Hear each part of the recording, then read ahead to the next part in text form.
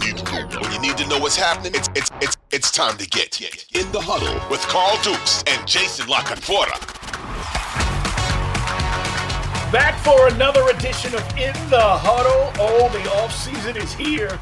My man Jason La Canfora is here. I'm Carl Dukes. Put him up. Brian Baldinger, part of his podcast as well. Guys, you know how we do it, and we appreciate you guys subscribing, telling your friends, liking us.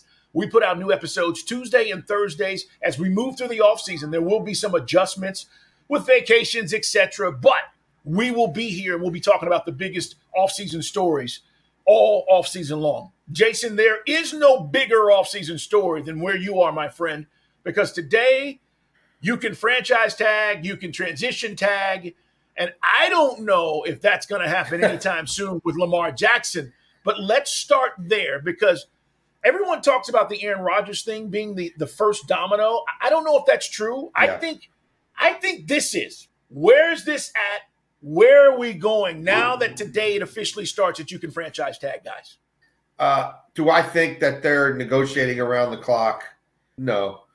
But, there's the whole PR optics element to this. And this young man's been in this town for 5 years. He's done a lot of special stuff.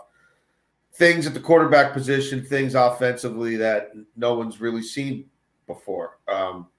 He brought life to a franchise that was having trouble getting people to show up for what amounted to playoff games because they were sick of 3 yards in a cloud of dust. And that was the passing attack. So he changed all that. And the circle looks like it's closing faster than anyone could have imagined when he's unanimous MVP at 2019. But, they still want to sell this idea that we're doing everything we can to keep him here, right? And we're only going to trade him if we have to. Well, if that's what you're selling, then you've got to sort of take it to the wire, right? Why would you slap the tag on him now when you don't have to do it for 2 weeks? Internally, I think they know that they've known for a while that it's unlikely that he has a long-term future there, and they've been preparing in their own way for whatever this trade situation is going to look like. And it will be unusual because he doesn't have an agent, and the Ravens are going to have to do a lot of the legwork. So it's not like they don't have enough people in the building with the wherewithal to make it happen. So I don't think we'll hear a whole lot the next 2 weeks other than sort of scuttlebutt and rumor. Probably be right on whatever, March 7th, March the 8th, right around that 4 p.m. deadline to get it on the waiver wire. And they'll put a tag on him, whether it's exclusive or non-exclusive. My hunch remains that it'll be exclusive. If they're talking to teams on your behalf to facilitate a trade, what's the difference? And then I think he'll be traded. I think it'll be one of those deals where it's agreed to, it's a handshake. It can't officially be done until he takes his physical, March 15th or whatever. And parties will know in early March where he's going, and whether that's Atlanta or that's Carolina or maybe the Jets or maybe New Orleans if they could get their cap in order, or maybe Tampa. Kyle Trask is the only quarterback under contract down there right now. There's a lot of teams that need quarterbacks. There's only one Lamar Jackson. So I still think it's the calm before the storm, Carl, but we're getting there, man. Deadline spur actions, and there is a deadline now just 2 weeks away. All right, let's talk about this hiring of Todd Monken. Very familiar with Todd. He was the OC at Georgia for the last 2 years. I think it's a good hire. Todd wanted to get back to the NFL. He's kind of been a gypsy. He goes places for a few years and then he moves on. But there is this notion that, the hiring of Todd Monken is somehow going to help retain Lamar Jackson. And it's not, right? It has nothing to do with it. And I was saying this, Jason. Listen, nothing. You and I are both in this business. You and I both know there's only one thing that matters: money. Respect is money. Respect is respect what I do. Therefore, you pay me accordingly. I don't give a damn who the coordinator is. And I think Monken, that's a nice hire.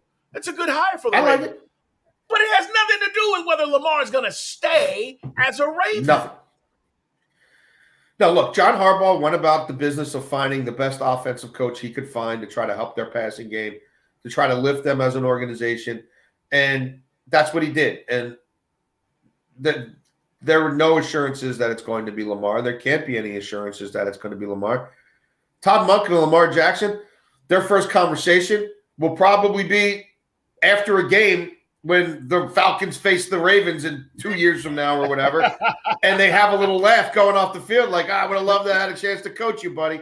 Yeah. 2 ships passing in the night.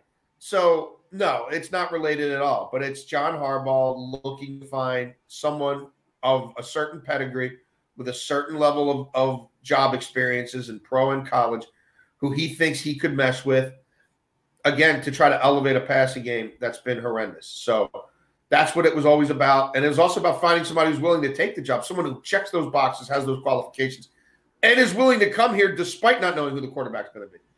So I thought, from the moment they interviewed Todd Monken, knowing Harbaugh, knowing how they operate here, I'm like, that's going to be the hire if they can get him to take the job.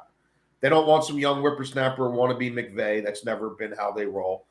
They're going to want someone who has some experience, who comes into the room and has done the job in the past in other places. They don't want him learning on the fly. And then, the guy's got to want them back. So it makes sense. It has nothing to do with Lamar. I don't think he'll ever coach Lamar. All right, let's talk about some of these other quarterback situations that are looming today, guys. Around the NFL, you can franchise tag, transition tag guys. That goes all the way up, as Jason said, up until March 7th. If you are going to franchise your quarterback, that's going to cost you $32 million. It's the top 5 salaries of the highest paid guys at your position. Saquon Barkley is a running back. I think the Giants should franchise tag him. It's $10 million. It sounds like a lot of money, but not for a running back. And if you do that, you then have the money to pay Daniel Jones, who is the next guy I want to talk about. Jason, Daniel Jones, do you pay him if you're the Giants? Because this is the big question. If you franchise tag Saquon, let's just use this scenario, it gives you a chance to maybe give Daniel Jones a 2, 3, 4-year extension. But he's not going to be the highest paid guy. He's still going to make great money, but what are you paying him? I think they're tagging Daniel Jones. I've thought since the middle of the season they're tagging Daniel Jones. Executives, GMs I've talked to from my column at the Washington Post. I understand where you're coming at it, but I would flip the script and say there's a reason the running back tag is only $10 million, right? And how many teams are really going to go out to try to poison pill us on Saquon Barkley? So let's put that on the side. Let me get the quarterback at 32. I've got him till July, to get a long-term deal done. Let's see where these other things go. Let's see if Burrow gets 5 years, $275 million fully guaranteed. But let's get cost certainty with him. We're not paying anybody else, so we'll keep the running back. We'll tell him, Saquon, you whatever you get, we'll not only match it, we'll beat it. And we'll beat it by whatever percent. But we understand the uniqueness of your situation. Yeah. Because the number's smaller, it's an easier move. Yes. It's an easier match, but I don't want to let anybody else get their hands on this quarterback because I think we stumbled into something here. And we got the right coaches around him. And he did what he did last year with no talent. Let's see what it looks like with some talent. So, and somebody may put together a sheet because he's not getting the exclusive tag at 44. So whether it's a transition or a non-exclusive, if they get 2 2s from Daniel Jones from a bad team and one of those picks is a top 10 pick, so be it. I need to be able to control strings on that quarterback. And the only way to do it is to apply this instrument that the NFLPA really should have never let come into play in the first place, which is an artificial way to keep somebody who's earned his way to the market off the market anyway. So that's how I think it's going to go down. That's how I've always thought it's going to go down. And it may be a situation where he plays it out for $32 million.